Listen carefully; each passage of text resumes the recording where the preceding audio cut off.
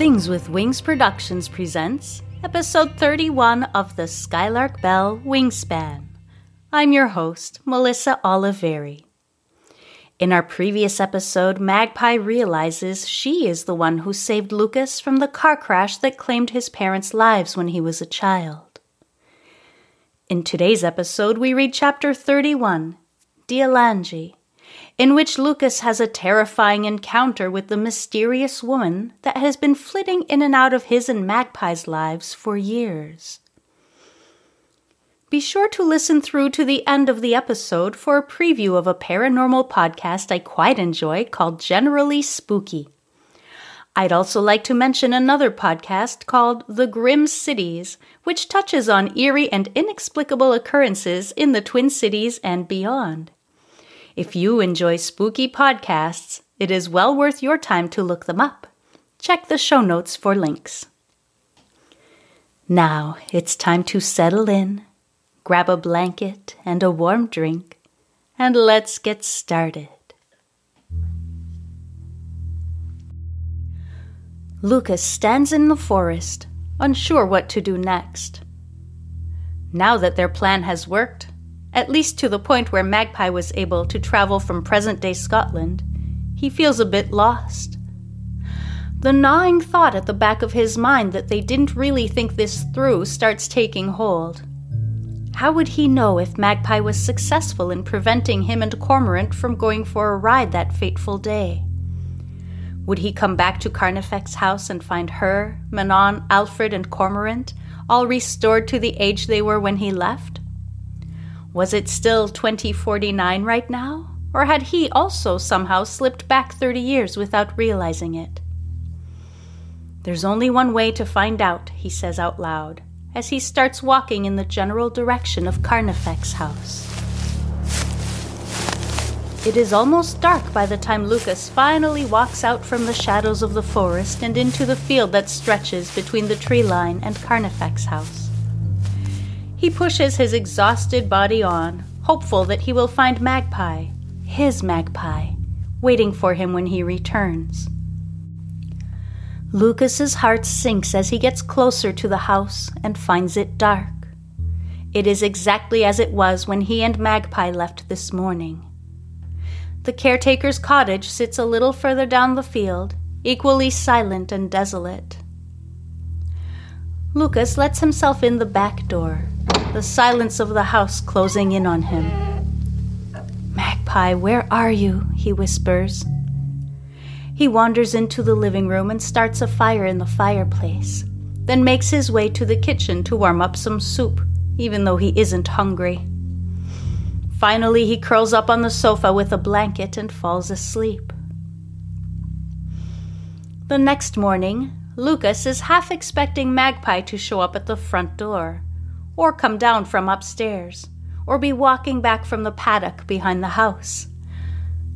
But the house sits in the same state as the night before.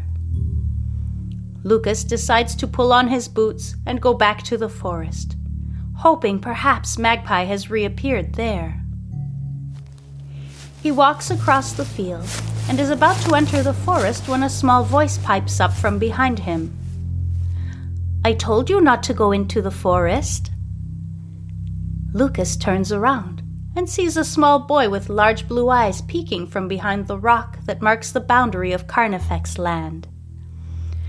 The boy looks vaguely familiar, and it takes Lucas a moment to realize where he's seen him before. At the beach, the day he and Cormorant disappeared. It was only a few years ago for Lucas, but in this boy's timeline, it has been 30 years. He should be an adult by now. Lucas stands staring at the boy, who stands staring back. "Where's your big weird horse?" asks the boy after a long stretch of awkward silence. He didn't come back when I came back," stammers Lucas. The boy nods like he understands exactly what Lucas means. "That happens sometimes," he says. "Are you trying to go into the forest to find him?" asks the boy. Lucas shakes his head. "No, I'm trying to find my..." "Wife," he says, wincing at the pain the word inflicts on his heart. "Oh," says the boy. "Did she go into the forest too?" he asks, his gaze never leaving Lucas's face. Lucas nods and looks down at the ground. "I think Dealan-dè tricked her. I think she tricked both of you," he says. "What?" asks Lucas, looking back up from the ground. But the boy is gone. Lucas tries to remember the boy's name. His father had called for him when it was time for them to leave that day on the beach. It was a short name, unusual. Ash, that was it. "Ash, are you still there?" he says, leaning to look behind the rock. But all he finds is grass and wind. Lucas turns around and walks back toward the house. He can come back to the forest tomorrow. Right now, he needs some time to think. The next morning, Lucas decides to head back to the forest. Magpie hasn't returned and nothing in his current timeline has changed. Something has gone wrong. He can feel it in the core of his being. He grabs a satchel and fills it with food and a bottle of water before slinging it over his shoulder, then slips his feet into his boots and heads out, walking through the field with determination. When he comes to the first line of trees, he walks in without hesitation. But after a few more steps, he stops to look around. The forest looks different than it did before. He clearly remembers the overgrown path curving the opposite way last time he was here. He stands still, unsure which direction to go. Suddenly, something falls from high above his head and lands at his feet. Lucas looks down and sees an acorn. He stares at it for a moment, almost as if he's expecting some mythical creature to come crawling out of it. But the little acorn just sits innocently on the ground. Lucas shrugs and takes a few steps. On a whim, he turns around, picks up the acorn and tucks it into his satchel. Finding sudden motivation, Lucas makes his way deeper into the forest, in the general direction of the arch, to the best of his knowledge at least. He pushes deeper and deeper in, to the point where his feet start to ache. His legs are getting tired, and his arms sting from being scratched repeatedly by errant branches and twigs. Lucas is about to give in to his aching body and sit on a log for a break when he hears the mesmerizing singing a little farther down the path. Picking up the pace, Lucas continues forward and soon finds himself in the small clearing with the arch. Relief floods through him when he sees a woman standing beneath it with his back to him, her wild red hair flowing down her back. "Magpie, I knew you'd come back," he says, breathless but filled with joy. The woman turns around. Her lips are pressed together tightly, but in his head, Lucas can hear her voice. "I am not Magpie." Magpie's name echoing as the woman's haunting song turns into a shrill, high-pitched sound like 1,000 whistling tea kettles. The woman's face becomes twisted with rage and Lucas steps back, terrified. "Farfalla," he whispers, confused. The Farfalla he left behind in pocket was a beautiful, happy young woman. Who is this creature who seems to be able to send thoughts into his mind? Who can hypnotize anyone she chooses to with her song? Who seems to be able to control time and space and distance? Dealan-dè. The name echoes in his head. The druid that everyone in Pocket has feared for hundreds of years. The one who is responsible for the vanishings.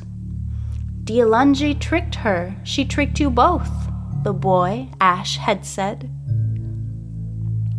Lucas sees a flash of silver as the woman takes an object out from the folds of her robes.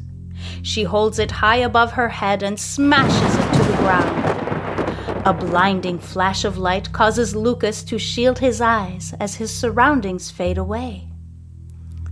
He stays crouched low to the ground, shaking. He has no notion of how much time has gone by when the sound of trotting hooves finally makes him look up. He is still outside, leaning against the side of a wooden building, his feet firmly placed on the dirt road. Lucas stands up and walks around the building to see if there is a sign on it that might help him figure out where he is. His heart stops when he sees Bunting's General Store, now open. He is in pocket. That much he knows. He walks up the steps and enters the store. "May I be of assistance?" asks a man from behind the counter. Lucas is disoriented. The inside of the store looks completely foreign to him. He turns to the man and notes how dressed up he is, with pleated pants, a shirt, and a vest. On his face is a large mustache that curls at either end, like something out of a turn-of-the-century photograph. "I was hoping to find a newspaper," stammers Lucas, feeling grossly out of place. "Right over there, son," says the man, pointing to a small stack of papers behind Lucas. Lucas thanks him, walks over to the table and picks up a paper. He feels a mounting sense of panic when he sees the date. Monday, July 8th, 1895.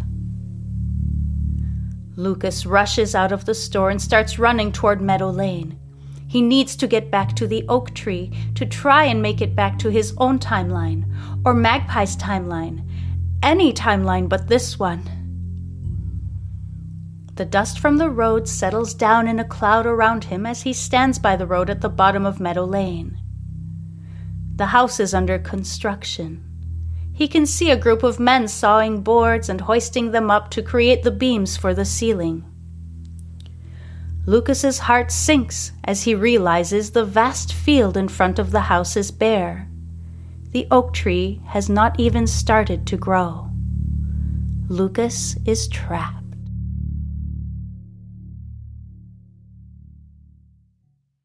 Thank you so much for listening.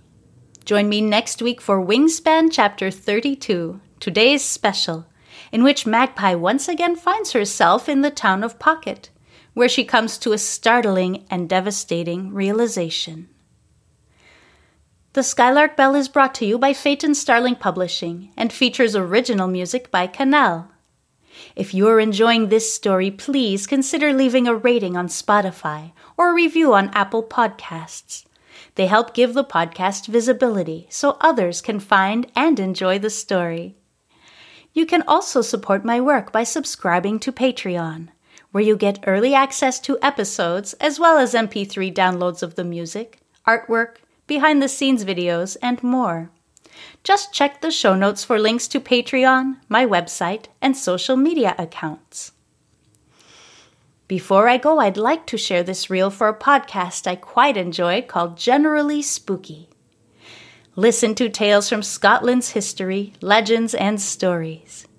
If you're enjoying the supernatural side of the Skylark Bell and share a love of Scotland with our characters, be sure to listen to Generally Spooky.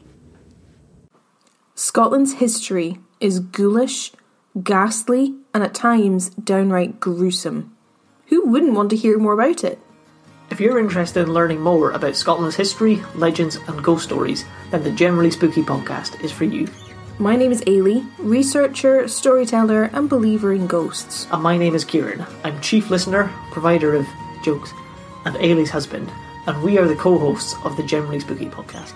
Join us as we discuss things like the Loch Ness Monster, the Mackenzie Poltergeist, the Battle of Culloden, and so much more. You can find us on Apple Podcasts, Spotify, Stitcher, and anywhere else you listen to podcasts. You can also find us for free on YouTube and over at our website, generallyspooky.com. We'll see you there. See you there. Once again, thank you for listening.